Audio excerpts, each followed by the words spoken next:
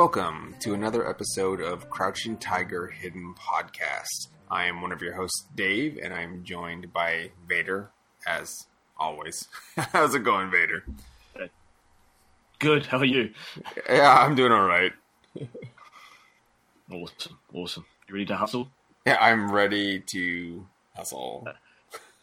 Nice. Giving away the title of the movie. Yes. Kung Fu Hustle.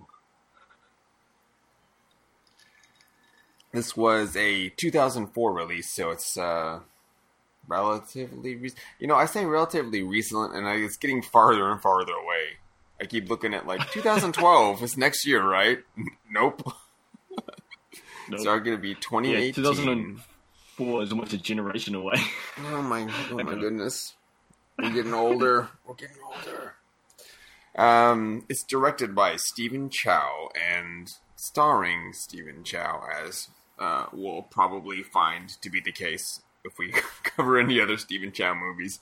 He usually is the main character in his own films, which is good, I guess. You don't get too many of those, which is kind of cool. Yeah, not too many. I can't actually think of any off the top of my head. Other than when, Jackie Chan is directing something, he's still playing himself in the movie. Yeah, playing Jackie. Actually, Yep. now you bring that up, I watched a video about Jackie Chan's life. Like a biopic? He was a failure. Yeah, it was like a little short video about not giving up and striving for your goals. It's motivational ones you see around on Facebook and whatnot. Mm-hmm. But it was about Jackie Chan. And he came from not a very good start in life. I think he came from quite an abusive or kind of a bad environment. And he was put into school and he was really bad at it. But he was good at dance and martial arts and singing. And his first films that we've covered, I think his earlier films were considered flops and fails. So he actually moved to Australia after doing some of his earlier films and worked in construction. Oh, really? I did not know that. Oh, yeah, neither did I. And he came back and he became successful. His breakout hit was Rumble in the Bronx, another film he did, and that's when he kind of had it big. And he was 42 at that time. Oh, which I think we did talk about. Yeah. Well, we're still safe then. Neither of us are 42 yet. Okay. I got a couple of years left. And so, yeah, he's insane. As we've talked about, he's got a record for the most stunts done by any individual. He's broken every bone in his body, or possible bone. But yeah, he failed. He failed at film, but then he came back and was successful. But he was so successful at that time with Rumble in the Bronx that everyone was after him for his money. So he used to carry around guns and grenades to protect himself. Guns and grenades? Dang. Apparently, that's what it said. I did know a little about this because he had his house to provide privacy. He doesn't live in a fancy mansion like that you would. You would see in Hollywood or anything like that. In Hong Kong, he lives in the warehouse district, or industrial area, and he's built a house inside of a warehouse. So it's hidden, so you can't tell it's a fancy house on the outside. So it's like in an industrial zone, and then and you go inside, and it's a real fancy house inside. Yeah, I think we talked about that when we covered Gorgeous. He wanted to use his own office or something for that. Oh, yeah, that's right. He did, with his obsession with teacups. Yeah. He was collecting teacups, but yeah. So he's had a very interesting life, the old Jackie Chan. He's fascinating. But yeah. Sorry, off topic, but we brought up Jackie Chan. It's not really off topic, but... No, it's true. Off topic of this movie. Yes. I've actually said, but I'm pretty sure I've said it on this podcast before, out of all the famous people, Jackie Chan is one I would actually like to meet. I couldn't care less about Brad Pitt or anything like that, but I would actually be quite excited to meet Jackie Chan. But I'd want to have a bit of a chat with him and kind of just chill with him. I don't want to just say hi, I'd want to chill. Wait, you better hurry up. He's not getting any younger. No. Yeah. I worry he'll die in a stunt someday. But I guess Yeah. Well, I think he's doing a lot less of them, like personally, anyway. I know there's been he definitely had some stunt doubles in The Foreigner, which was really weird to see. I will admit, I was like, "That's not Jackie Chan." You could tell. Yeah, you could tell. Yeah. So I don't know. Yeah, poor guy. His body's slowing down. Anyway, Kung Fu Hustle. Stephen Chow. What do we got? Stephen Chow. So Stephen Chow, he directed this film. He also has done. Well, let me get out of his actor credits. Gotta scroll down so far. Okay. He directed Forbidden City Cop in '96, The God of Cookery in '96 also, Shaolin Soccer in 2001, Kung Fu Hustle, which we'll already be talking about, 2004, Journey to the West in 2013, and that's kind of it. We need to cover that. Yeah, we'll definitely cover that. But that's his director credits. His acting credits, which I'll try to briefly summarize because he has like 71 movies to his name.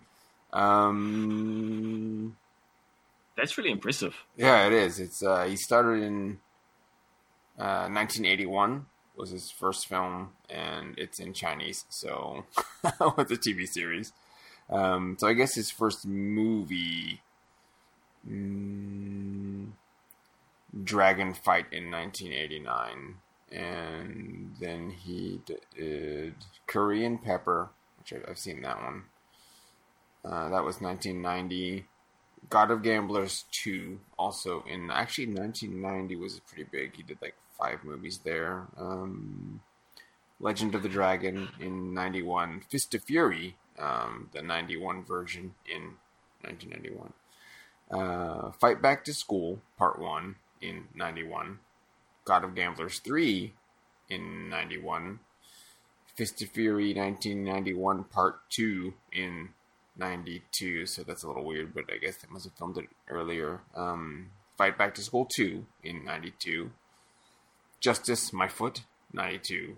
World Tramp 2, 1992. King of Beggars, 92. Fight Back to School 3 in 1993. Yeah, there's like I could just keep going. He has a bazillion movies. Let me see if there's any sequels. God of Cookery, 96. So he also starred in the one he directed. Gorgeous. He was the police officer that did a small cameo, which we briefly covered when we talked about that one. Of course, Shaolin Soccer, Kung Fu Hustle. And then he has an uncredited role in Journey to the West, The Demon Strikes Back, which is the sequel to the one that he directed, but didn't direct that version. And that was this year, actually, 2017. Interesting. And did he do The Mermaid? Because I'm just... he did. He directed The Mermaid. There's no kung fu in that one.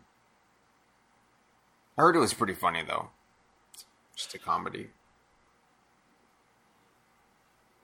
Yeah. Very strange looking. Well, everything he does is a little bit weird. Yeah, he does have that, I guess, that comedic flair. Yeah, and he... Well, as we'll find, I think, with Kung Fu Hustle, he really leans on, like, the Looney Tunes aspect of, like, slapstick, like, ridiculous slapstick comedy, where it's so over the top, it's just ridiculous. I don't know a better word. Yep. Yeah, and this particular movie deals with that a lot. So let's see, who else do we have in here? Wai Yun. So we just talked about him in Monk Comes Down the Mountain. He was the bad guy. He's the bad guy, wasn't he? Yeah, the villain. So I think we pretty much covered his filmography then, but just a brief recap. He was in The Chinese Connection, Enter the Dragon, Mr. Vampire, Dragons Forever, Super Cop, Kung Fu Mahjong in 2005, Dragon Tiger Gate, and Twins Mission. Yeah, he's quite funny in this one.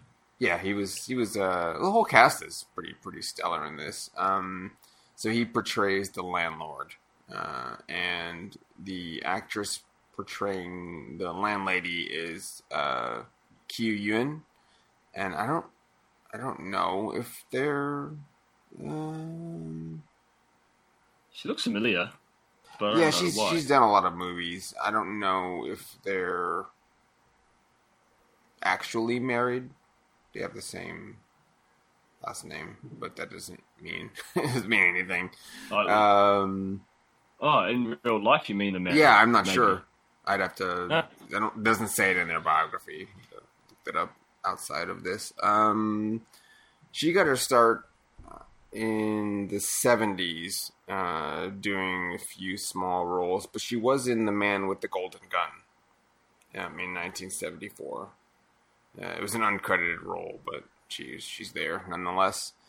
And then she's in a bunch of movies. So 75 through 79, it looks like, through the spate of Bruce Lee clones. She's in a couple of those sort of films.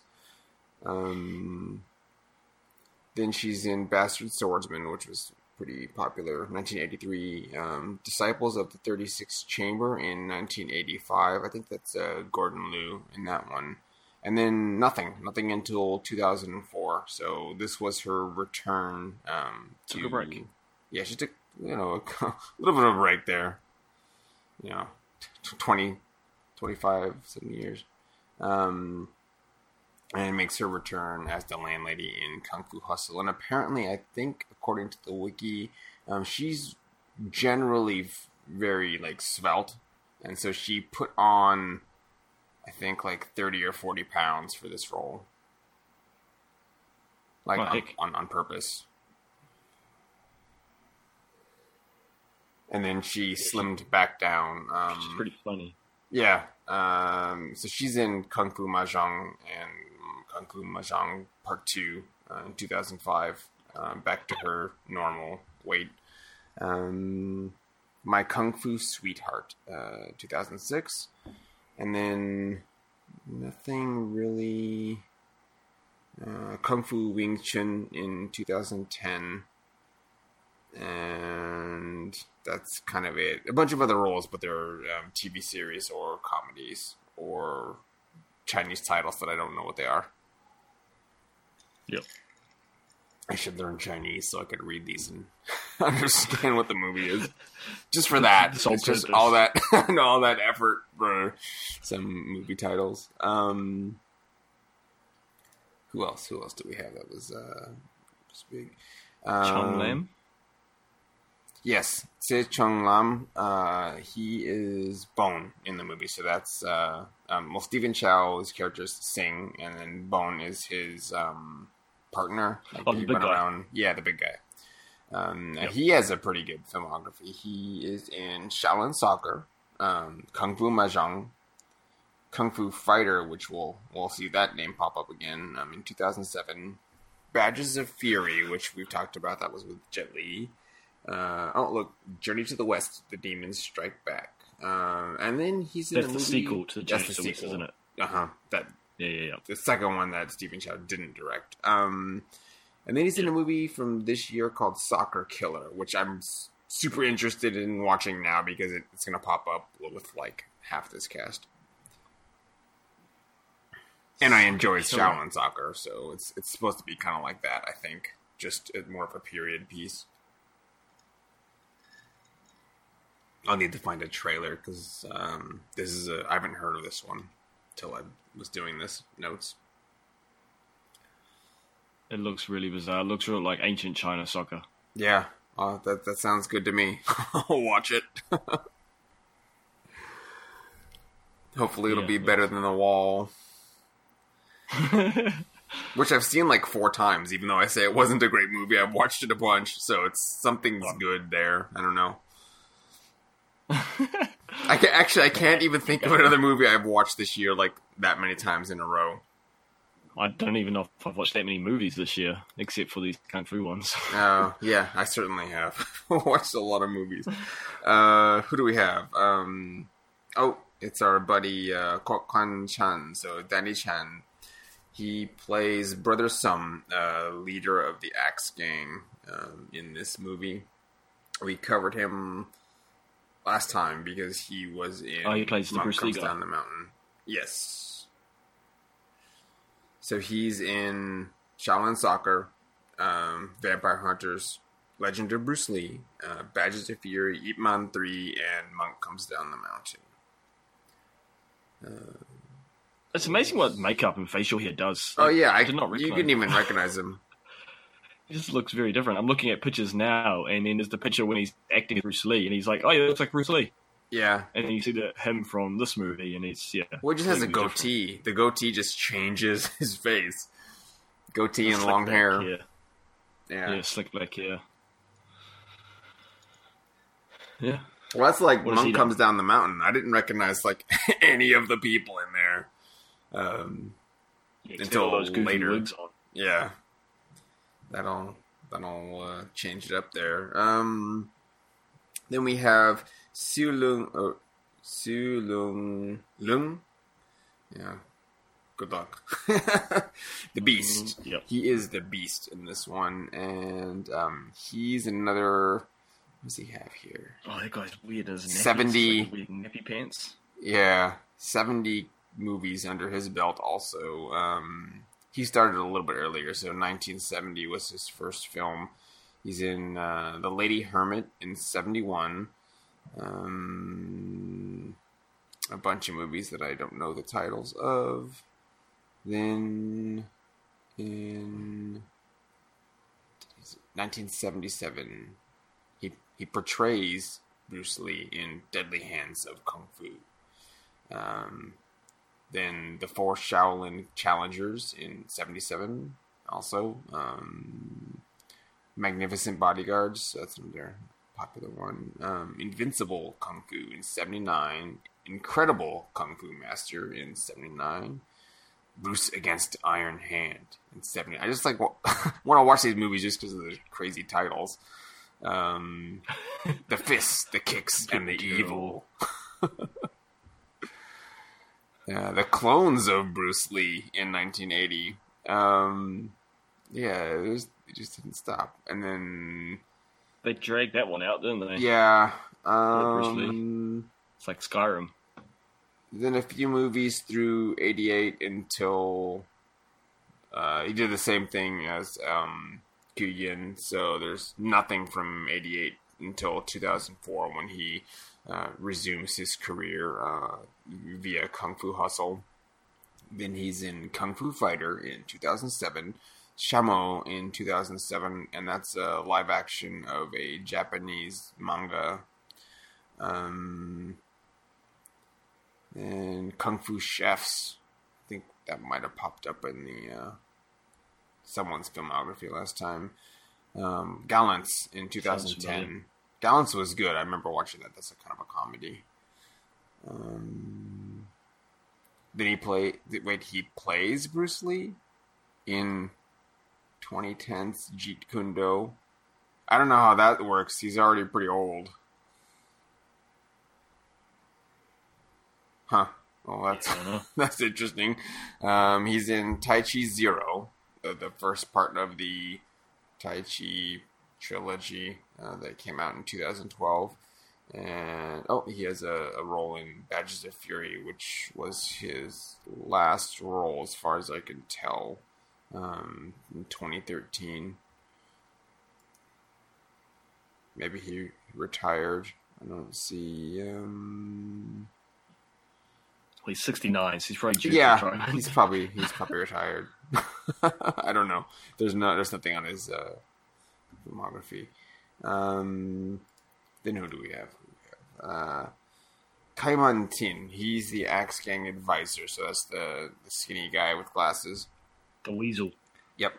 He's in Mr. Vampire in 85, The God of Cookery in 96, Gorgeous in 99, Shaolin Soccer, Kung Fu Mahjong, Kung Fu Fighter, and then Legendary Assassin in 2008 with Wu Jing.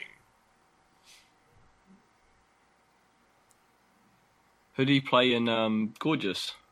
He was a robber. So one of the... Alright, so I think it's one of the guys during that bike scene. I think that was the part. One of the fake robbers. So Yeah, that's what he was. I think he was one of the ones that that the girl hired out of her friends from the model company. Yeah. So yeah. Funny. Yeah. Sad role. Then we have Chi-Ling Chu.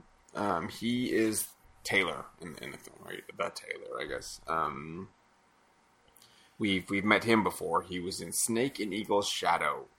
He was the brick-breaking kung fu master that shows up and like breaks his own arm on accident. Because the guy's like, break like 8 bricks or whatever. So he's like, I can do it. He smashes it, and then his arm, gets all huge and red. Ah, I thought he looked familiar, but I couldn't put my finger on it. Well, it was really like old now. 40 years earlier.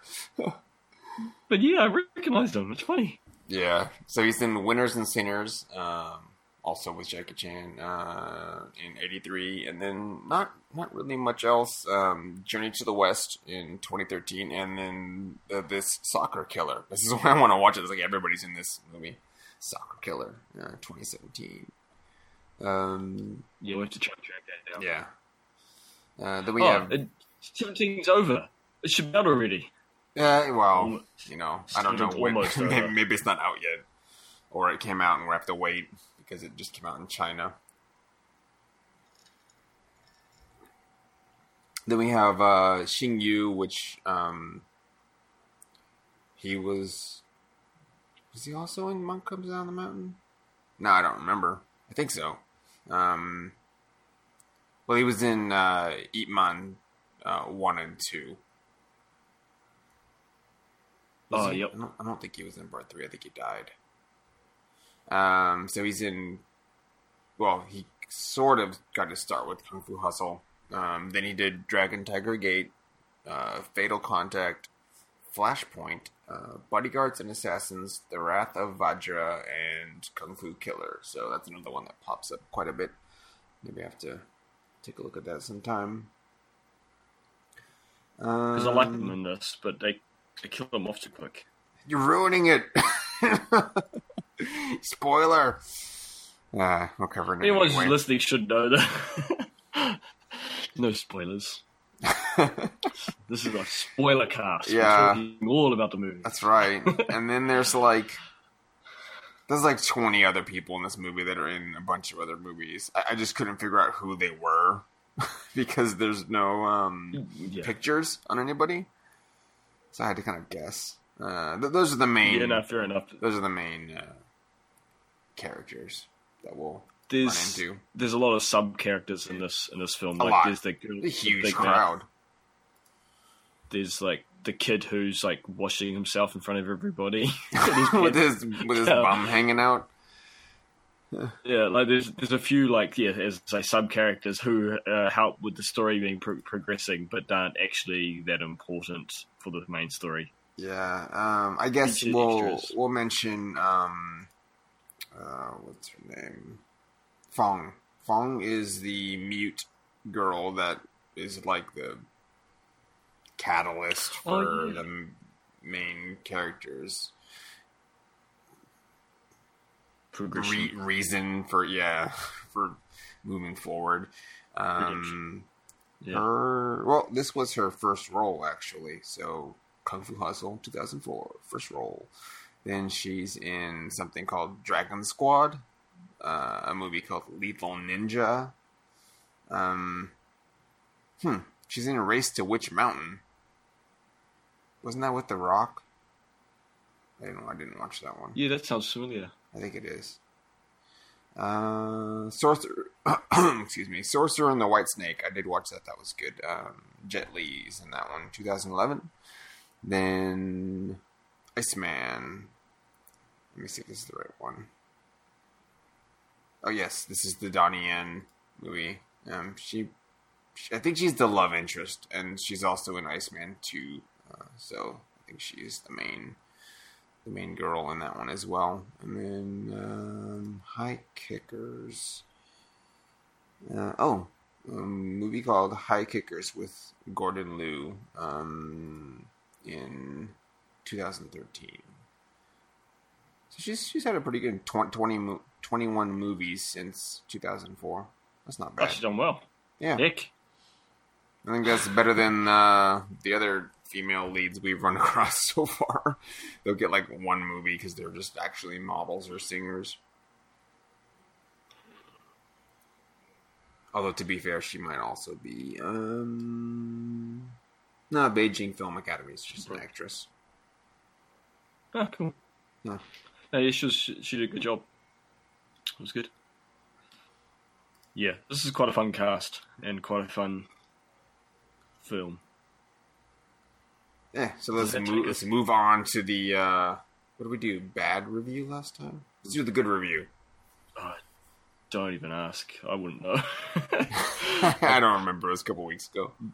The only reason I know what I have for breakfast is because I have the same thing every day. Okay, this good review. This is freaking fantastic, is how it's titled. And it's 10 stars. This is the best review I found. And it's from Jive3 from Toronto. And this was done 15th of September 2004, so very close to release. Goodness me, what a fantastic movie.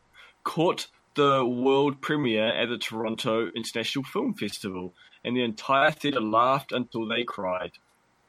Amazingly directed, hilariously funny, it blends a 1930s gangster stylishness into a Hong Kong kung fu movie to astonishing results. Who would have thought you could top Shaolin soccer? Not me. Until I saw this movie, Stephen Chow pulled it off. Chow's comedic timing gets better and better with every movie he makes, and while his films are depending more and more on CGI these days, and makes this movie much more fantastic, much more a fantasy kung fu film than a traditional one. Sorry, that was a long sentence. It's still going. Oh my! It hardly distracts from the enjoyable experience. Make it your mission to see this film. It will be one of the most entertaining you've ever seen. I can't remember the last film I enjoyed myself in more. My eyes still hurt from wiping away tears of laughter. Seriously. That was hard. I couldn't get enough breath. That's a long sentence. It's a very fun film. It's a very fun film. So yeah, can't disagree with them. Now, you got any thoughts on that? Do you want to interject? I'll wait till we get to the end, because I do. I wait to the end. Okay. Yeah. This review is a bad review from Keach from the United States. And it's titled Funny Movie 1 Star. 16th of September 2005. So a whole year later, actually. A year and 1 day later, to be precise. Plot. Outline. Set in 1940s China, the film portrays a young gangster. I can't even... Let me start again. Set in 1940s China, the young film portrays a young man, Stephen Chow, who wants to be a gangster with the notorious X-Gang, just because being good didn't work for him. KFH includes Kung Fu Hustle includes other characters like the protagonist's fat lazy psychic, harp-playing killers, a frail-looking beast, a Hamlet's domineering landlady, and her husband and some of the hamlet's inhabitants who are all apparently kung fu masters. Comment. Kung Fu Hustle is yet another Chingy, I don't know what that means, Chingy martial arts movie with flying that defies all laws of physics. The audience can find some action sequences resembling the burly brawl of Matrix Revolutions and some dialogues from Spider-Man. What? One is left wondering whether some of the scenes are to be enjoyed as action sequences or pure comedy. I don't know what to make of that. Anyway, considering Chow's track record of Shaolin Soccer 2001, he seems to be adept at confusing viewers between action and comedy. Performances can be rated as decent from the comical angle, although special effects is executed neatly. The similarities with Matrix make it seem exaggerated. What? Unlike Matrix, which was a dream world, Chinese stuntmen simply don't seem to accept physics. Can someone explain me why every other guy in Chinese movie is a kung fu master? Rating 2 out of 5. So why did you give it 1 star? Like, Why don't you just give it 2? and Well, you should give it even more because you're saying 2 out of Yeah, 5. it should So be- really, it should be like 4 out it of should be 10 4 or out of- something. ah, And they I've also got a headache from really this. like The Matrix. 1, Matrix is dumb. 2, it's not even trying to be like the Matrix. No, it's not. It's trying to be like a Looney Tunes cartoon. Yeah. I don't know. I don't even know where to start with this one. I'm just shaking my head. Shaking my damn head. Well, I'll agree with the plot outline. That part was pretty correct. Well, because it was just factual. Yeah, I don't understand this. Like, it's okay for Matrix to defy physics because it's a dream world, but it's not okay for them. And I'm going to answer your question. They told you in the movie itself. It's explained in the story that the masters are drawn together because of their great power. That's why they're in the same place. It's not every other second person is a master. It's just that they're brought together because how powerful they are. Yeah. It's they like didn't magnets. they didn't Trapped. pick to all go there. It was like happenstance. It's fate. I mean, they didn't even know that they were all there. They were surprised. They were in hiding. They were hiding there. Yeah, so it's explained in the plot in the story. So the guy's this person's silly. What else did they say? And what is he going on about? How like he's trying to confuse the audience from action and comedy? I actually like that. There's that juxtaposition like between each other. Like it makes it that much more unique because you've got. It's very dark and gruesome at times. No, like the whole when people get beginning, chopped up with really. axes. Yeah. Yeah. I forgot about that part. I was like, wow, this is way more violent than I remembered it being.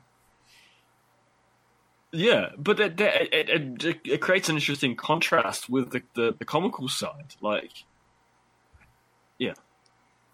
I think I enjoy it when films. I can appreciate when films do that. And it's a hard balance to pull off.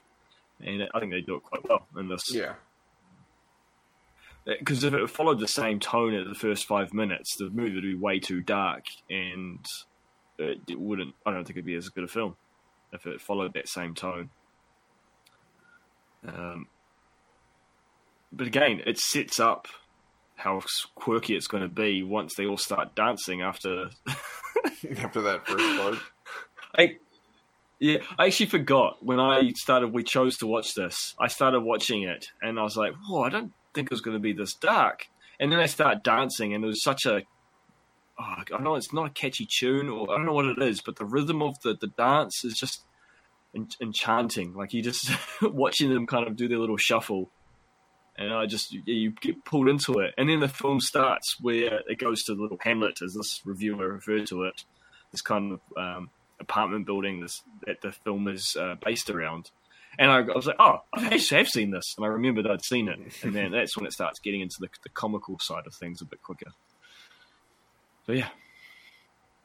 So where do you rate this film? I'm not sure. This was a tough one to rate. I would have... Okay. I watched this when it first came out. And I would have, at the time, rated it like quite a bit higher. I probably would have gave it like 8.5, 9 out of 10. I'm going with like 8. I'll give it an 8. Yeah. Plus, I feel bad because the last 2 or 3 movies have been like 7.5. But we'll go with an 8. I think it works really well. The parts are as good as the sum. However, it I think it shies just short of being like a super cult classic or like a really great film. Something is just missing, and I think it's because it's his second film, and he has at the time needed to really cement what he was doing. Stephen Chow his performances are fine, and his acting it's serviceable. It works. I think that there's a challenge that comes with making yourself the lead and writing the script and directing yourself and everyone else. That's got to make it difficult. So somewhere along the way, you have to, it's not quality, but something is lost when you're doing all the work. Yep. So I don't know if he's using his assistant director or they have to be doing like an A crew, B crew, that kind of thing. But the movies he's in that he picks to whether it's his agent or him, they're better sometimes than the one that he's doing himself. At least his early films. I don't know. It held up pretty well, other than the aforementioned CG, which they may have, was necessary for what they were trying to do. It doesn't look like cheap or anything. It looks like they threw a lot of money at it, but it still, I think, pulls you out of the movie a little bit more. Thankfully, because it's a comedy and because they're leaning really hard on the slapstick, the CG's fine. It's things that you can't really do with practical effects alone, and still make it look as and still make it look as exaggerated and a cartoon that they were aiming for. So it works in context of the film, but I don't know. I remember the movie being better than I think it actually was watching it this time. Maybe that's just me. I don't know. How did you feel? I can't actually remember when I actually saw this first. I have no recollection or memory of when I saw it. I just know I've seen it. And once I got past that open sequence, I knew I'd seen it. And I was like, oh, I've seen this. But I don't know when or where or how long ago. It rates 7.8 out of 10 on IMDb. So you're about on par with everyone else, the average score. Metacritic 78. So Metascore, sorry. I think it's a fun film. It's entertaining. It is a bit forced. I will agree slightly with the bad review. It is a bit forced in some ways and convenient, the plot, how things just plot along. They never explain why the main character, Stephen Chow's character, heals fast, though. Is that just because he's trained in the Buddha palm? And that's Yeah, he never finished the booklet. Remember, he threw it away? Yeah, because he gave up on it. Yeah, but he gained some, he is the from the Matrix, the chosen He's one. Still master. So they're leaning in on that idea of someone having an innate talent, like you're just able to do kung fu, like in this sense of it, just naturally. And so his partial training just gave him that edge.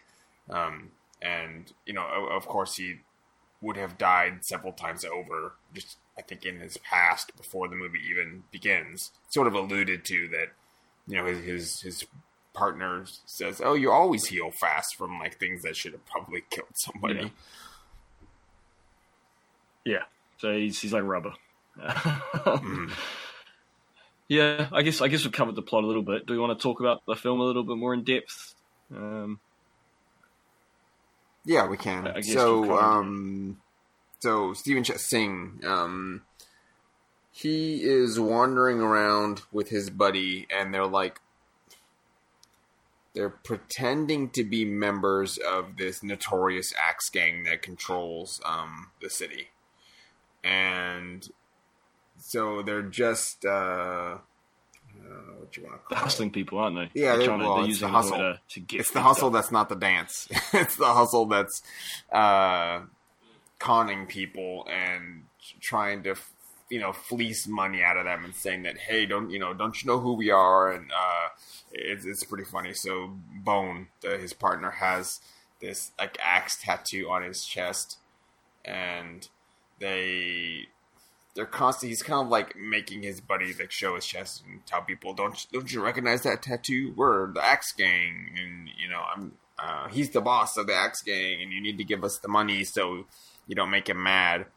But his Bone is more physically intimidating. He's a larger guy, but he's not meant. Yeah, he's not meant for that kind of role, and he just constantly he falls asleep, or he just doesn't really want to do what they're doing. Not out of any sense of morality, but he just doesn't care about it. It's not the thing he is able to do, at least just to himself. He's asking him to make a mean face, and he kind of growls, but it looks like funny. It's not menacing at all. Yeah. So they end up, trying to do their shtick at this. The guy said Hamlin. That's not the word that I would use, but now I can't think of what you're supposed to call it. It's like a little. It's an apartment building. Yeah, there's like a little shop, that's not what they call it in so the movie. It's a. No, I can't remember what they call it. I don't know. Anyway, it's a little section of town that is run down, and it's no one there. They're just kind of like eking by in their lives, and there's nothing to be had or taken from that place. So the Axe Gang ignores it because it's not worth anything. Yeah. That they think. So our two con artists go there and try to fleece money from this barber, and it's the barber with the buns.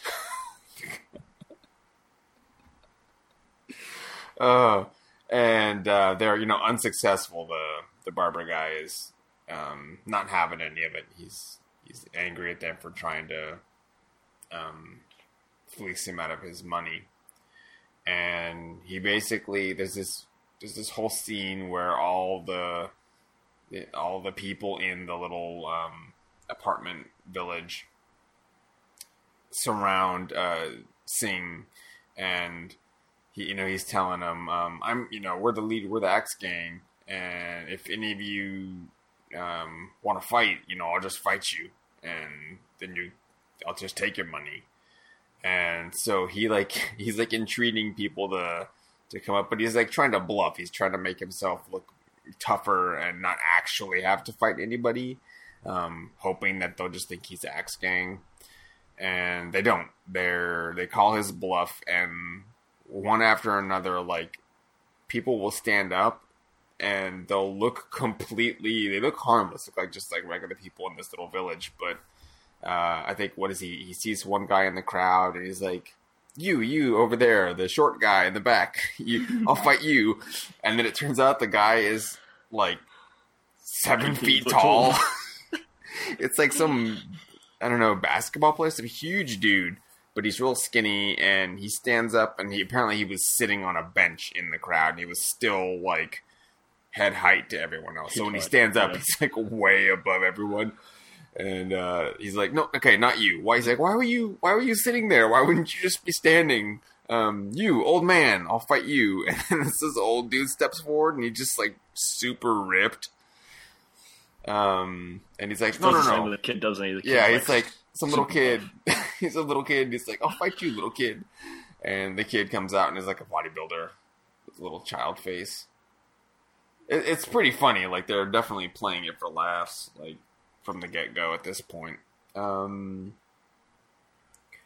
even know. Okay, then... Someone throws something over a fence and it hits an actual... Well, I think he's trying to throw something, but he swings his arm back and it goes flying over the top of the fence and bonks what turns out to be an actual member of the Axe Gang. And so they come in and ask, who's throwing stuff, and a little bit of a fight ensues, and we see our first kung fu master, and that is Xing Yu. Xing Yu is the coolie, and the guy basically just carrying stuff on his back and has super strong legs. He's super strong. And he's super fast. Yeah. Like, blink and I don't even think you probably can't even blink. He just moves so quickly that you're already, like, flying in the air and doesn't look like he moved anywhere. Yeah, I liked him. He was cool. Yeah, he was a really cool guy, and as we said earlier, he just gets killed, like, in a dumb way. Like later on in the movie. I guess he's introducing how powerful some of these people are. Mm-hmm. Yeah. Or how dangerous they are. All three of our initial masters get revealed one after the other, don't they? Because then the pole master is the master of pole arms. Yeah, he's the laundry baker guy. No, he's the baker, isn't he? Yes, he's the baker. Yep. Yeah. So he's the baker, and he has his shop full of like dowel rods that he rolls all the dough with. I guess they're not dowel rods, but they're rollers. Yeah. And he's really good with the weapons. And then the dressmaker, who's like, isn't he Taylor. really timid?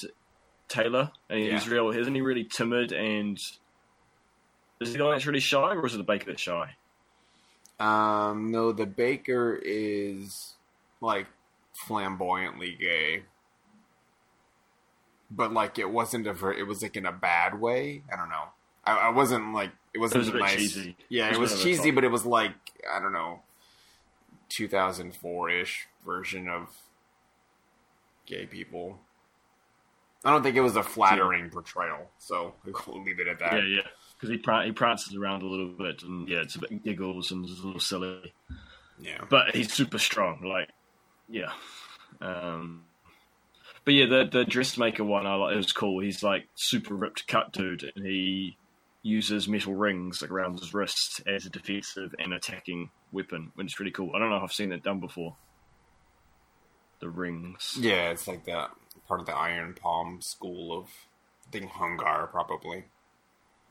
But, it's neat because their weapons are hidden, like, as part of the job they do. They've never, of course, needed to reveal that because they're in hiding and no one knows they're Kung Fu masters. But the baker has his, baking racks and his rods, and that's where he gets his weapon from. And the tailor, his iron rings are what he's using to keep the cloth like, they're sort of like curtain rings, but they're just bigger.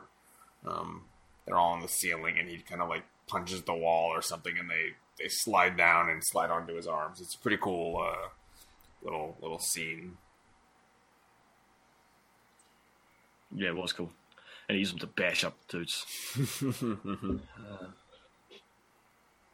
Because what is it? And then, it's a cool fight scene, this one. There's some real good action in this movie, and some of it is over the top. but a lot of it is some pretty cool straight up kung fu. And in a lot of our recent films, we haven't had much of that, and so it was good to have some proper martial art fighting. And yes, there is the string work, but it's kind of comes more later, doesn't it? Like it's not really here. We get like this is where they would have said like the Burly Brawl from Matrix. So the members of the Axe Gang are all sent flying, and there's your CG and wire work. It's like they're just a bundle of dudes just getting whipped. So they're just launching everywhere, and it's one or two people in the center tossing them around like rag dolls. What we do get is a really cool fight scene. So the landlord, or I guess the landlady, more to the point, basically says that since these kung fu masters have revealed themselves, they're drawing trouble to the little apartment complex, and they need to leave before more Axe Gang guys come back and find a reason to attack them more. And before they all leave, they agree non-verbally, I guess, to have like one sparring match, because each of them acknowledges that they're from some specific, they're like, Master so-and-so, I saw your crazy kicks, that reminds me of this school. And he's like, yes, I've studied that, particular style. So they have a little match, and I think that part was a lot of fun. I wish it was a little longer. It was like, yeah, that was cool.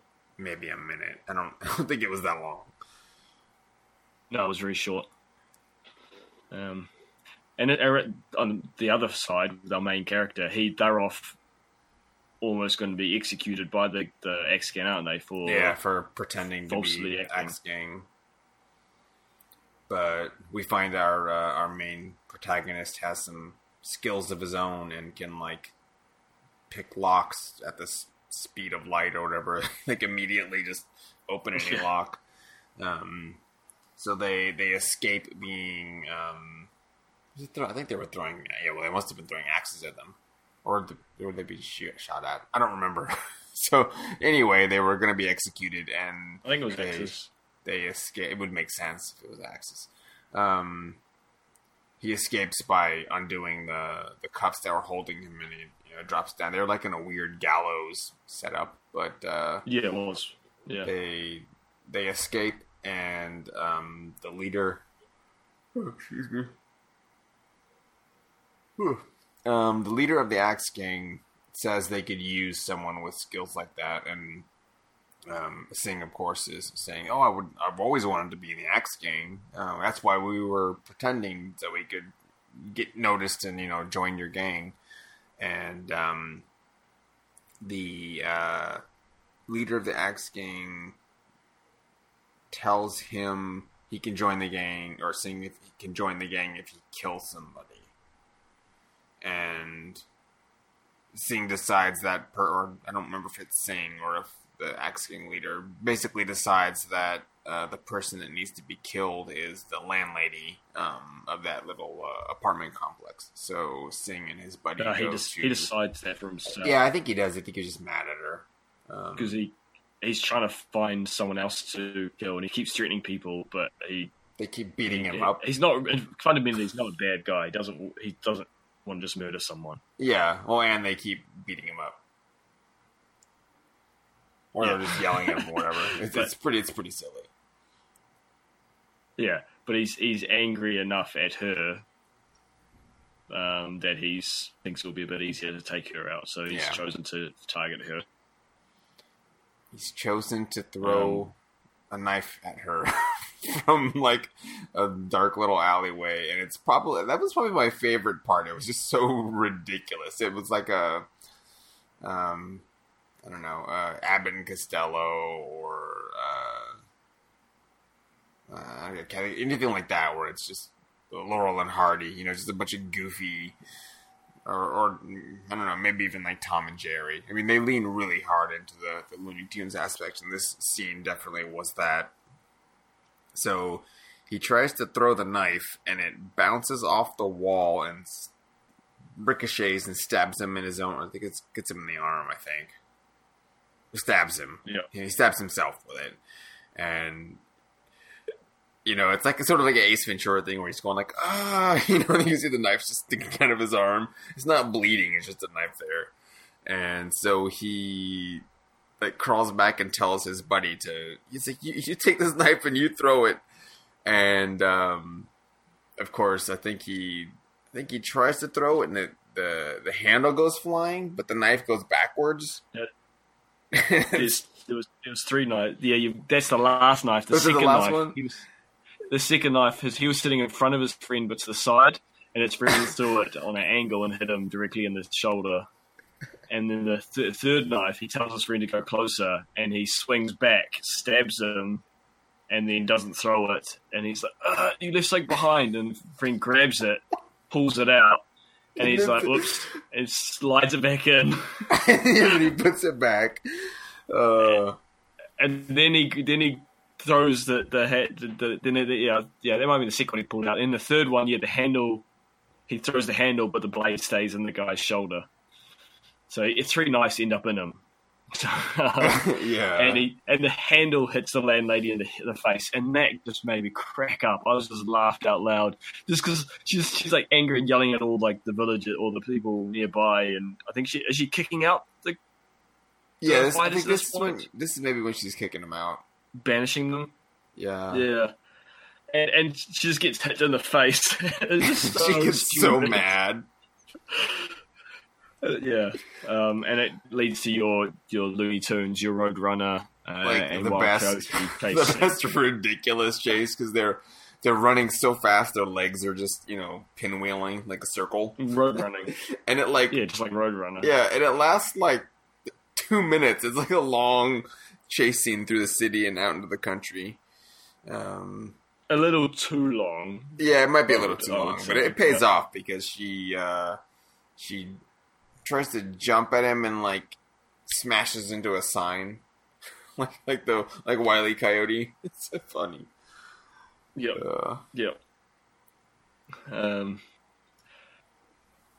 Just very, very silly. I don't even remember what happens next.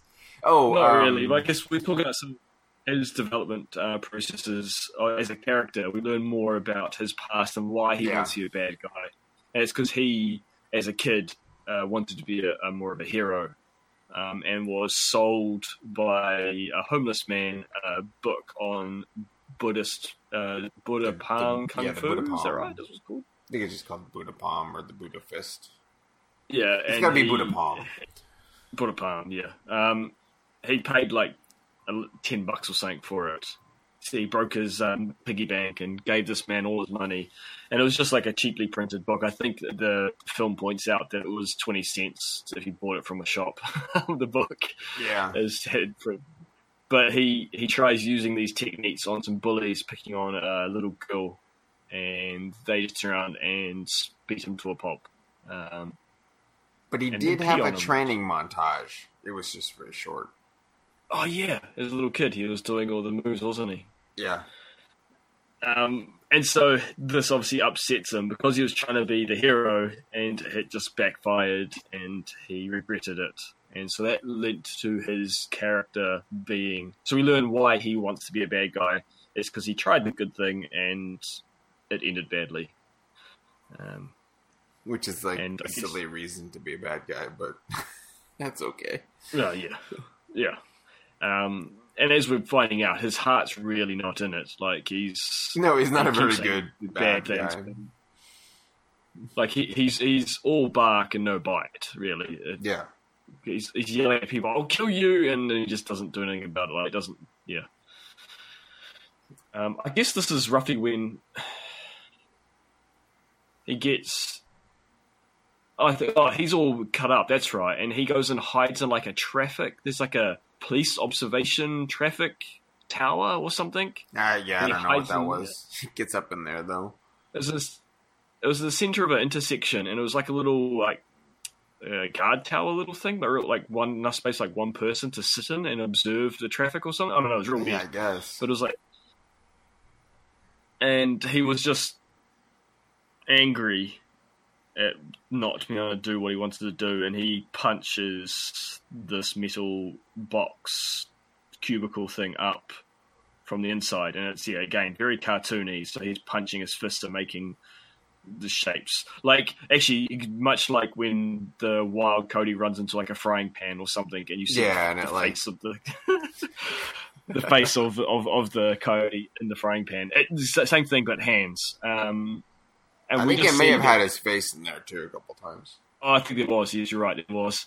And that's all we see it as just general motion and banging and clanging. Later in the film, it comes back and we see it again. I think his friend sees it.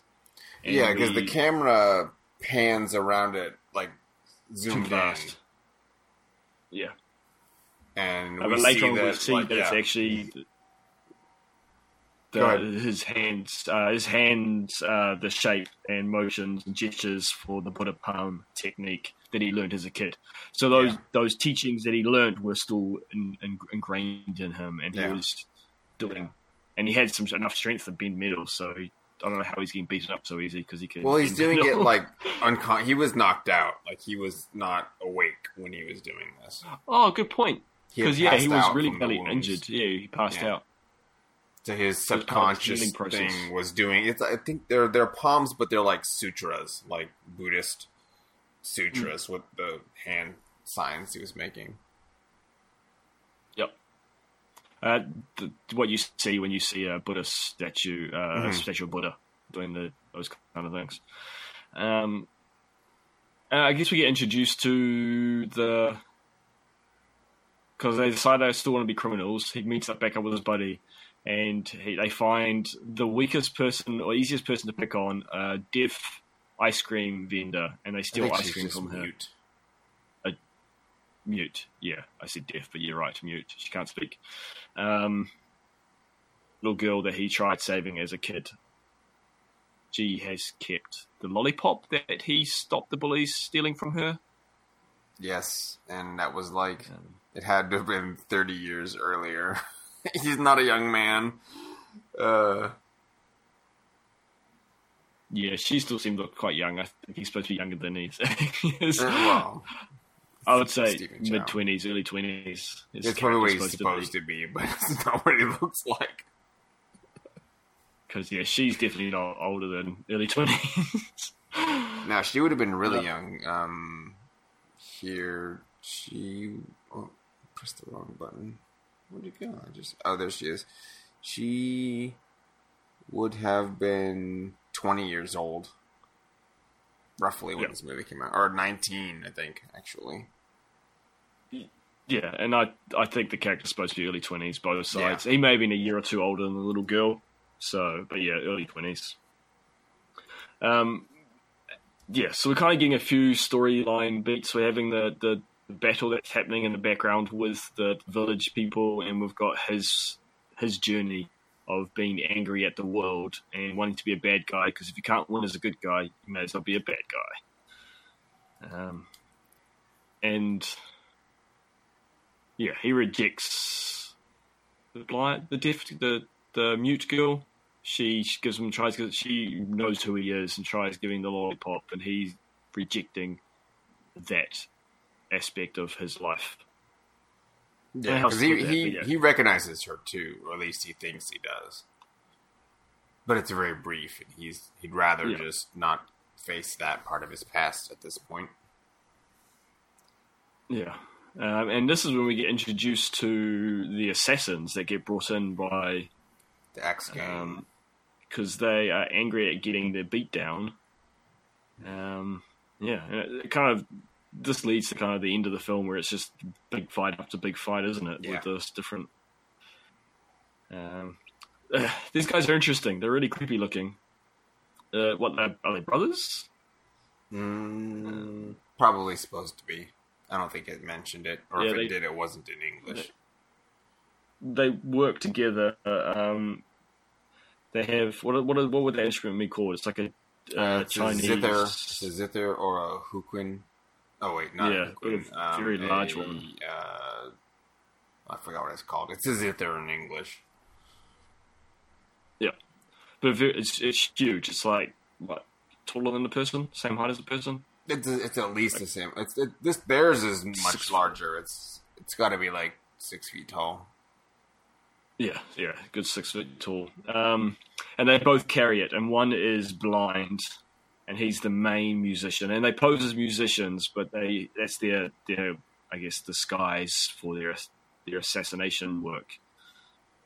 Well, I think they're assassins on the side, and musician is actually what they are. I think they mentioned that. Okay. When the guy's like, he's like, no, we're magicians. We're musicians. Well, it's pretty magical what they do.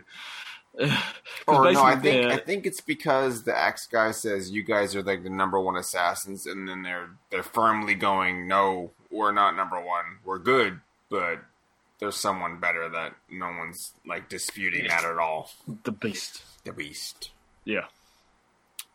And so they head off to the village to try and take out these Grand Masters that put the Axe Gang to shame. And unfortunately, our favourite one, the kind of one with the musty legs and was fast, he doesn't know they're there. And it's a very, very cool scene. It's at night. And is he heading off, leaving, or is he just... Yeah, he's going to leave. He's departing the little village.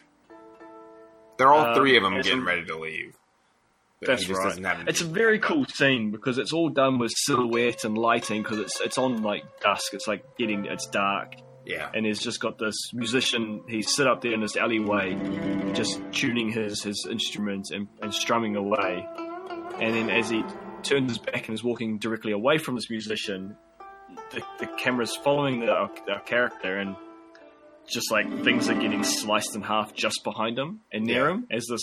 Well, see, we're getting the soundtrack, and everything's in slow motion, which makes it like more tense and horrifying. And it's every strum is like slicing something in half. So you like have a pot just completely getting cut in half. And the really creepy one is you see a cat jump up onto a ledge, like head height of this character, and then jump off camera. But the shadow's still on camera, and you just see the shadow of this cat sliced in half and blood splattered against the wall. So pretty gruesome. Yeah. And then I think the camera pans off back to the shadow, and we just see the shadow get decapitated. Well, he turns. He knows something's wrong. Oh, yes, he does. And he turns to fight, but he can't see what's coming at him. And and then we see his head roll. Yeah, I was mad because that's the only death in the movie that was dumb. I was like, "What? Come on!" Oh well, I think maybe he would have been too strong for the dudes. He might have got over there too fast. Yep. And so then he starts targeting one of the other masters, and I think it's the rings, the iron ring. Yes, that's who's the next one. And he does all right to defend himself, but his rings get sliced off. But he identifies the sound and is able to dodge it. Yeah. Do all three die in the end? But yes, all three of them died. But they die of their wounds because they actually are successful in defending, aren't they? Yeah, but they were too grievously wounded. Yeah. So to start off with, it's just all we're seeing is that we're hearing the sound and seeing things cut off. As the fights go on, we start to see more of a ripple in the air, and then finally we actually start to see depictions of these sliced notes with swords flying through the air, which I thought was interesting. And I don't know if it's because their masters had tuned into it so they could see that vibration now, or if it was just for our convenience and more dramatic effect. But either way, I thought it was cool how it was a progression. And well, they could see it. I mean, they're blocking something, and then the master with the staff is he's able to see what's going on because he's deflecting all of the deflecting them. This is their weapons. They're basically like swords and spears and things made out of sound. It's a really cool idea. Yeah, it is. But yeah, even with there's a real cool set. I loved how the spear guy comes because and he throws he's like 10 spears, throws them in the air, and he just starts trying to get closer and closer so he can hit them. Mm-hmm. And he gets right to them with the point of his spear, like right at them. And I think the second musician jumps on. They both do it like a massive strum. Well, I think that's when they stand up. They're like a big bass, and then they pluck all the because they're just doing like little on the strings, but then they just pluck all of them at once, and it makes like a big sonic boom thing. And he's, with his might, he's like pushing against it, and like his spear starts like compacting. It was really cool, and like splintering, and then gets blasted back. Yeah, it's probably the best fight scene. This was one of my favorite parts. Well, because it has that real quiet. Well, I also really like this music. I'm gonna see if I can find it and try to cut it in here somehow. Oh, that'd be cool. It's got to be on the soundtrack. Kung Fu Hustle's on YouTube, so. Yeah, and I think I had the MP3s. I don't have them anymore, but I'll look around. I know the soundtrack's a thing, cool. So. Nice. And I think what actually leads to the victory doesn't the landlady come out and reveal herself as another master at this point? Yeah, because she just crushes the other dudes like it's no thing. Yeah. And she is a master of the Lion's Roar. So she's been shouting a lot throughout the film, but this is when we see that she can actually damage people physically with her roar, her shout, which is quite fun. Yeah, and she blasts their clothes off. It's pretty funny. That's right. Yeah.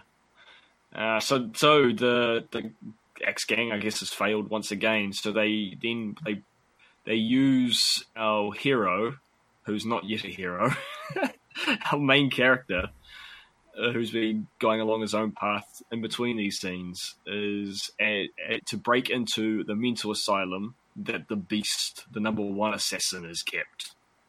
Yeah. And so he tasks him to go, get the Beast. Well, I guess we'll back up just slightly. It does introduce the landlord as well. I mean, he was in the movie prior, but this shows that not only is the landlady, but the landlord also is another kung fu master, because he like floats down like a weird feather thing and lands in between the two zither players, and they're trying to like punch him, but his body's like bending all around. He's like bouncing off all their attacks. I was holding off because I thought he gets revealed later when they. No, it was right now. It was now. Sorry, my apologies. No, it's okay. Yeah, because he's like a lot of stuff going on. It's like the master of rubber kung fu, isn't he? It's like Tai Chi and something else, maybe. And isn't he in like his silk pajamas at this point too? Yeah, they're both in their pajamas. She has like rollers in her hair. I find that they're kind of how they fight together interesting, because the way they're portrayed when it's just domestic life at the start of the film, he seems to not like her and she seems to hate him. But by the end of this film, we see that they do have an interesting and a better relationship than we might have anticipated. Yeah. Well, they're also in hiding. We find out, and they had a past that made them stop, doing kung fu, sort of. Yep. She does the really cool. Funny. There's the cool scene where the landlady appears in the limo of the Axe Gang, they're basically just watching this, in their car like a show, because they want to watch their dude brothers or whatever defeat the martial arts masters. Well, so she pops in there and she just does the Bruce Lee like thumbs her nose and then cracks her knuckles. She didn't say anything. She just like points at them and then points at her and then like shakes her head no, and then like says that she'll basically kill them if they come back. But it's just it's all nonverbal and just physically threatening them, and it's hilarious. Yeah, and that would only works because they just saw what she just did. Like, Yeah. and that's why it's so good because she's not threatening. Not only is she does she have her rollers in this point as well? Because I know she has rollers in her hair film. She's in like her nightgown, So, like, with rollers. She's in it's like nighty, like your grandma type nightshirt and rollers in her hair. And she always has doesn't she always have a cigarette kind of like just dangling out of her mouth? Yeah, Like, and she kind of talks loosely and in her screams lips. and stuff, and it just still hangs there. Yeah. Yeah. I guess most of these characters are very stereotypical, like the kind of comical versions of characters you would see in a film, like the very exaggerated caricatures, really, aren't they? Of different styles. And, like, the husband is really shy and quiet. She's extremely loud and violent. She's quite funny. And she goes from being someone you just dislike from the start of the film because she's just so mean to everybody to someone you actually kind of cheering for by the end. I kind of like that too. But going back to where I was leading us astray before, is our main character has picked the locks of the Beast and released them from mental hospital, prison, lockdown facility. I don't know. I don't know if it. Yeah, I don't know what. He's What was deranged. This guy's a psycho. Yeah. Well, he And put himself in there on purpose, that's right. just because it was quiet. I think he's just waiting for someone that can give him a worthy challenge. Because he just murders people. Yeah. Well, they did say he actually is crazy because he just got so good at whatever the kung fu he was practicing that it made him go crazy. Yeah. And he's frog based, isn't it? At some point. Yeah. Frog style, I Toy guess. kung fu. Yeah. I guess the landlord and landlady, they had just sped up with their placing attack, so they've been forced out of hiding as masters. So they take the fight to the gang, the Axe gang, and turn up at their headquarters, and the Beast fights them. Did they bring the death bell? Who introduced the death bell?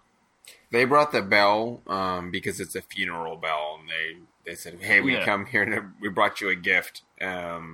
Basically, telling the Axe Gang if they didn't just quit and leave everyone alone, then they would have to kill them all.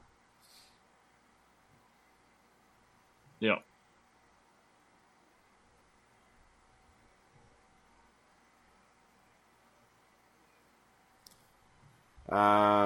The fights is a really good fight. This one was pretty long too.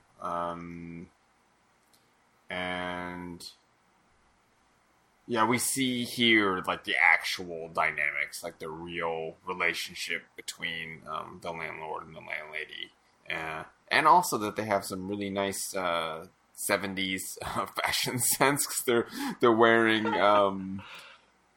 old. What are those called? Cravat and stuff, the guy. Yeah, it's kind of like leisure suits, sort of. That's what he had on.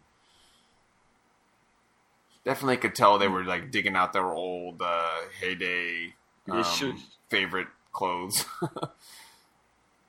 Yeah, well, hers look kind of like 1950s rock and roll style. Yeah. Well, it's 70s sort of stuff, but with technically would have been set earlier. Because the film's set a lot earlier, isn't it? Yeah, it's in the 40s, but yeah, they didn't have. I mean, I guess it looks like a kung fu movie made in the 70s would look, without trying to look like it was. It would have been current time at then. Yeah, I don't know. It's tough. They're mashing so much stuff together in this movie that I don't. I didn't. Yeah. It wasn't out of place. It just okay. I guess that's what they wear. Yeah. It was a very extreme style. And because we'd mostly seen them in robes and pajamas, it was kind of fun seeing them all dressed up. You could almost imagine them driving like a sports car, you know, one of those with no roof. What do you call them? What's what it looked like? Roof. It looked like and what's the Avengers? I think the Avengers or Austin Powers, like that sort of like kitsch spy kind of thing. Yeah, that's exactly it. Yeah, Austin Powers with his convertible. That's what it was. That's what I was trying to think of the word. Car with no roof. You could imagine him going for like a Sunday drive in like in the 1960s kind of thing. Austin Powers, some mod squad. But yeah, it's a really cool fight scene, and they just destroy this place, like this headquarters of the X-Men, and it's just quite physically brutal, like some of the fighting, like the way it's thrown around, and they're doing like zero damage to the Beast. And they gave him a bloody nose, I guess. Yeah. Well, it's nothing. But what I really liked is that they know they're on the ropes and they're working together. And I really like they used the funeral bell that they brought, which I think is very cool. That they just turned up like, this is your funeral bell if you don't leave us alone. It reminded me of Fist of Fury, Bruce Lee, when he turns up and he. Yeah, with the gift, he smashes it, kind of that kind of thing. Like, with the plaque. Yeah. Yeah, it's really cool. But yeah, then I like how she starts just like slapping the ring, like the bell, and you're like, what's she up to? And she's like smacking it so she can rip off the top. Like she's weakening it so she can rip the top off. So, and then uses it as a megaphone.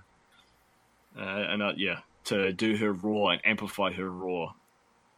Yeah. So I guess we should point out that the Beast knows, he knows their style, and he like respects them as martial arts masters. Like he's familiar with them. And I think they're called like the Lovely Couple or something. It's some kind of funny name that they have. It seemed like they were famous. Like they were well revered. Or they had been anyway. And he's like, oh, you know the lion's roar, and she hits him with it a couple times, and it's not really doing, like, everyone else is getting blasted away, and he just kind of walks forward like he's walking against the wind. But when she uses the bell to amplify her voice, it like hurts him like really badly, and then that's when he's sort of playing around with them, but he's fighting seriously, but like not fully. But then when he gets hit with that bell, he definitely is mad. Like at that point, and he's like, "Oh, I would have, done this fight differently if I had known your lion's roar would work with that bell, because that like actually hurt him quite a bit." Does she almost get another one off? But yeah, I don't remember what happened. They basically, I think they're about to get killed. He's about to kill them. Like he's about to do the final blow. He got mad and like wrapped them up in. They're all kind of like tangled up in a bunch of different holds, like grappling holds. But he has the better like end of it. He's choking them. Yep. And doesn't our main character? This is when he kind of his changing moment when he turns a new leaf and decides. Well, it's not even then. Like he just acts, and we don't really know why. We know he's been feeling guilty for doing the bad things. Like you can see it when he's doing the bad things. When he rejects the mute girl and smashes the lollipop that she tries giving him. There is guilt there. But he's suppressing it. But does he just act? He sees people in danger and just jumps in the fight, doesn't he? Yeah, well, I think part of it is the Beast. He feels responsible for like letting him out, for one. Yeah, good point. And the Beast wasn't picking. He was killing the Axe Gang too. He was just killing anybody because he's just like, I don't follow orders. I'm just here to fight for free or whatever. But if you get in my way, I'll just kill you. So I think he had actually killed a couple of the Axe Gang. So It's more of sort of self-preservation. Because basically the Axe Gang leader tells him, hey, you have a chance right now, and you can join us, just kill the lovely couple, just shoot them. But then he walks up and whacks the beast on the head with, I don't remember what he has. I think he has a piece of wood or something. Yeah. And he hits him, but it doesn't really do anything. It just makes the beast mad. And the beast is like, pummels his face. He's like, why did you hit me? Like, why would you do that? That was dumb. And this is the one time, or I guess pretty much the only time that we see the beast actually be angry. Like, he wasn't really angry before. He was just like, oh, that was dumb. I should have taken you guys more seriously. But here he was mad. And he, like, it's cartoonish, and thankfully so, because he basically smashes Stephen Chow's head into, like, the floor, but, like, horribly. Like, bends his neck the way it shouldn't go because he's hitting him so hard. I don't know. It was really brutal in a way that, like, even with the CG cartoony stuff, it was kind of like, I didn't really want to watch that. Yeah, it's pretty gruesome. Like, it's bending it so far back, like his head's in a hole that's been created by his own head, and his body's starting to lean on an angle towards the hole because it's so deep. Like, that's how far he's laying on his back on the ground. Like, I think, if he had hit him and it did that effect, but he just did it once, then it would have just been kind of funny. But he's like punching him repeatedly, like with an angry face. It just looks brutal. Yeah. And something distracts the beast, and the lovely couple take that split-second opportunity, use their speed to grab Stephen Chow and escape. Yeah. And this is when the beast just murders the head of the X gang, just kills them and takes over the gang. Yeah, I don't think he takes over on purpose. I think they just don't have anyone else to follow, so they just follow the beast. Yeah, I'm pretty sure he starts giving them orders, though, and is making him do what he wants. He takes over. I don't think he cares. He just uses them to help him find the people, because he's mad. And that they try and heal, bandage him up, and they're like, anybody should be dead from this kind of thing, and they've wrapped him up, and his full body is in bandages, Stephen Chow. And he's like, no one would actually survive in reality, but because he's no, his head was like snapped backwards, like the way it doesn't go, and flattened. Yeah, but he healed in a matter of 20 minutes. Yeah, I think it was longer in the movie, but with maybe it's like a minute of movie time. But this is where we get the whole final. Yeah. Final scene where we get back. Like, the whole movie is filmed on the main street of a city, the gang's headquarters, and this little apartment block. There's like one or two other small set pieces, but primarily it's like three areas. Yeah. And so we're back here for the final showdown. And he's unleashed. It's kind of like your Gandalf the Grey to Gandalf White kind of scenario. He kind of just comes back and now he's white. He's in white robes, isn't he? And he's all pure and I guess Zen. I don't know. Yeah. It just happens. Being pummeled that badly unlocked his inner piece, I guess. Well, it unlocked the. He had like chi blockage from. That's something. right. They do mention that, don't they? And the beating like freed that up, so he was able to use the full powers of his Buddha Palm training. Yeah. So it's a bit kind of convenient in some ways. A lot of the film is convenient. It's the story beats are there to help the story beats happen. But we get this big battle well, he's taking out all the minions. He takes out all the X gang people, doesn't he? Like he just starts fighting with them, and it's just completely. It's completely one-sided. He's crushing them. Yeah, just flicking them around like rag dolls, and this is where we see the fight starts happening between the Beast and this guy, and he transforms when his legs become toad-like, don't they? Yeah. Once he starts kind of losing a little bit, the Beast switches over to his Frieza form. Toad mode. It's a bit funny because doesn't he rip his pants because his thighs get huge? Yeah, and then he gets that gross toad neck. Oh yeah, because he goes the toad. I can't make the noise, but it's gross. Oh yeah, it's gross. It's like he's gagging and swallowing his own phlegm. Oh, it's gross. But yeah, he has the ability to jump extremely fast and hard, and smashes through the building. Yeah. What else happens here? Kind of just fights, and then doesn't he get smashed into the sky? Yeah, it was really quick because he gets Stephen Chow gets blasted into the sky by a headbutt, and he's just up in the clouds, shooting up like a rocket till he reaches the apex of the arc and sort of floating, in that second before he used to fall back down, and he finds his extra inner piece. I don't know what's happening. He basically realizes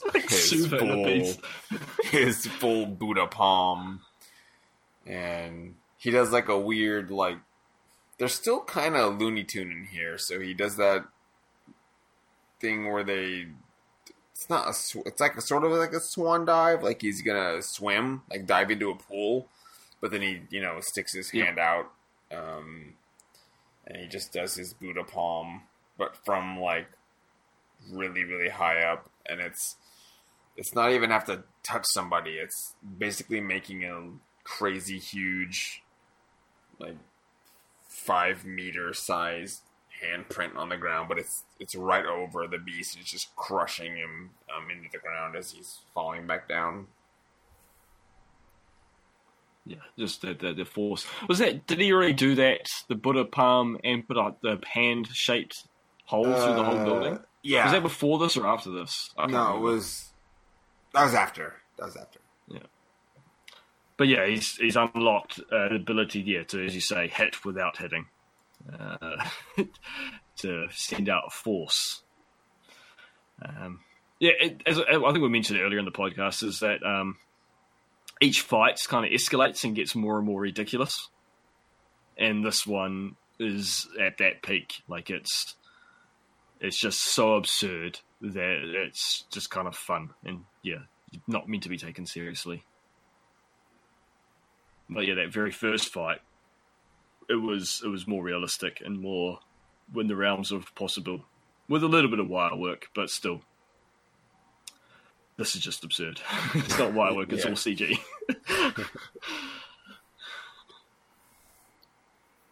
Well, I guess that wraps the film up. It was a lot happening, and it was kind of hard to follow, and it was really fast. It was hustling along. It was at a quick pace. It's also pretty long. I think they could have, I don't know where they would have trimmed it, but 10 minutes less, 5 minutes, something like that would have made it a little bit a tighter film. I think it jumped around a little bit too much. Yeah, it was all over the show. It's kind of hard to... But they were kind of using it to set up a lot. I like that they took the time to set up our main character. And it all felt necessary. I just wanted to, tighten it just up a little bit. That's it, yeah. I agree. It probably could have been. Maybe just get rid of the Beast altogether and just have the villains as being those, I don't know, the two-layer of enemies. That wouldn't have been enough. Kind of. You needed one final boss. Yeah, it's true.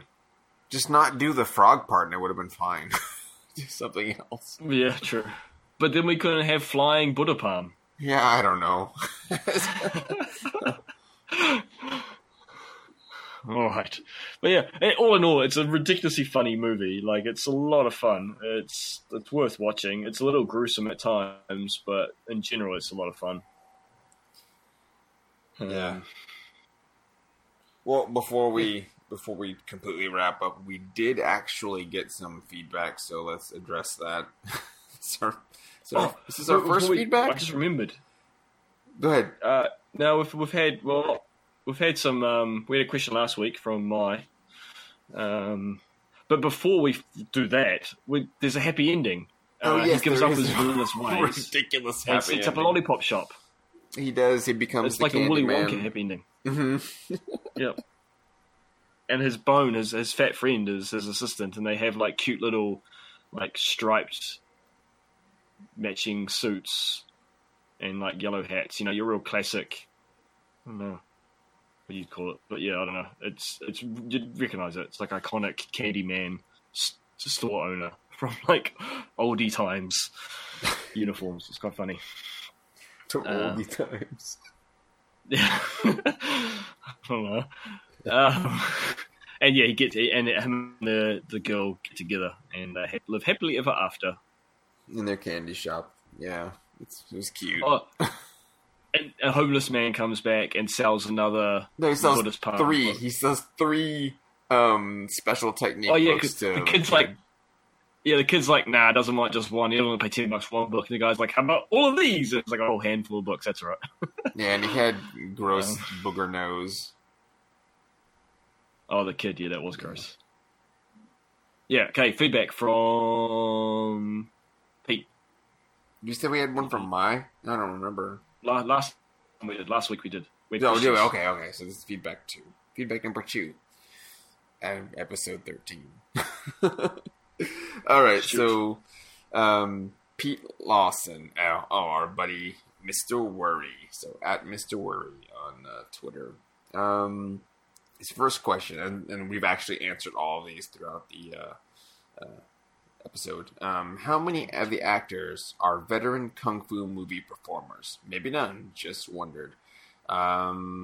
All of them, like this whole cast, and way more than we actually covered, are in a bazillion movies from the 70s and 80s, 90s, and today.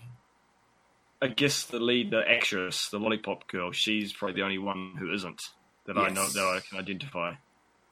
Yeah, she would be one of the more contemporary versus the veteran actors, but a good chunk of the cast is.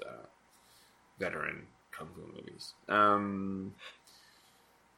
Let's see.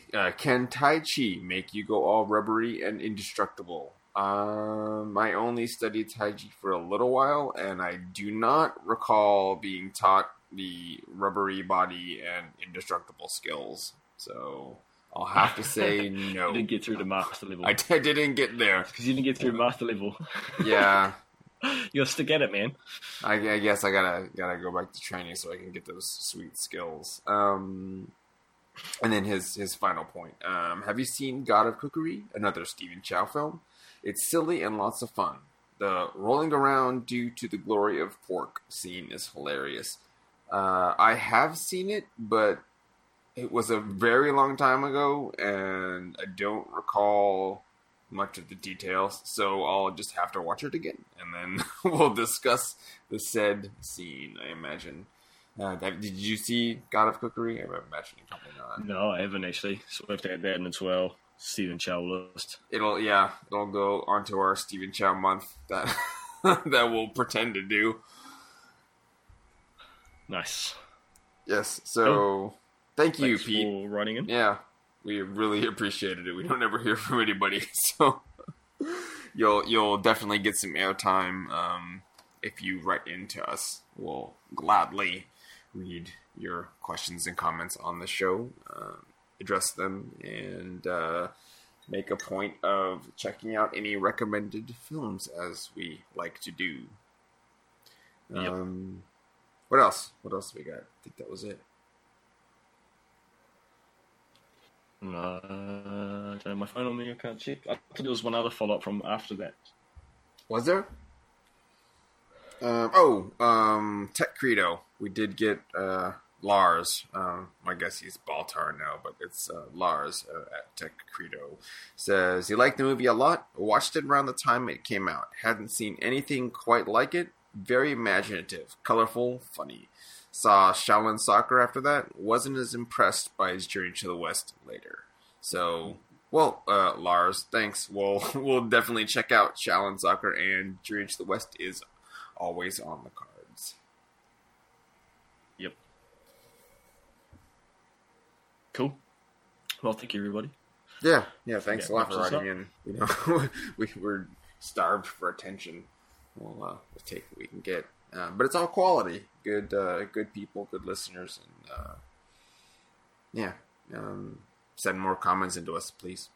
Reviews. We also like reviews. We have none at this point. I don't think anyone sent anything official.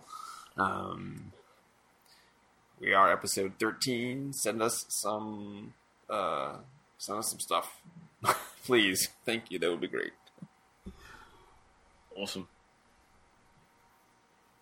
I just like kung fu movies. Yeah. Yeah, I mean, we're going to do this regardless, but it's always nice that we hear back from you guys. For sure. Well, this was a good fun chat. Good fun movie. If you could get those soundtracks, that'd be awesome. And I'm gonna look for it because I want to put that in here, or maybe as the outro or something. I don't know. I'll dig around for it. Get that hustle going. That's right. All right. Vader, where can folks find you on the interwebs? VaderVanOden.com, my gaming website with my son. And yourself.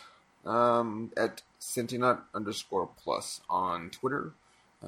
That's pretty much it. It's the only place I am on the internet. I think that's everything. Bye-bye. This is a wrap. Oh, wait. We have a catchphrase. Where'd it go? All right. Stay tuned next time for something else, something new, something kung fu. That's right. That's awesome. All right. Well done. Bye. Bye-bye.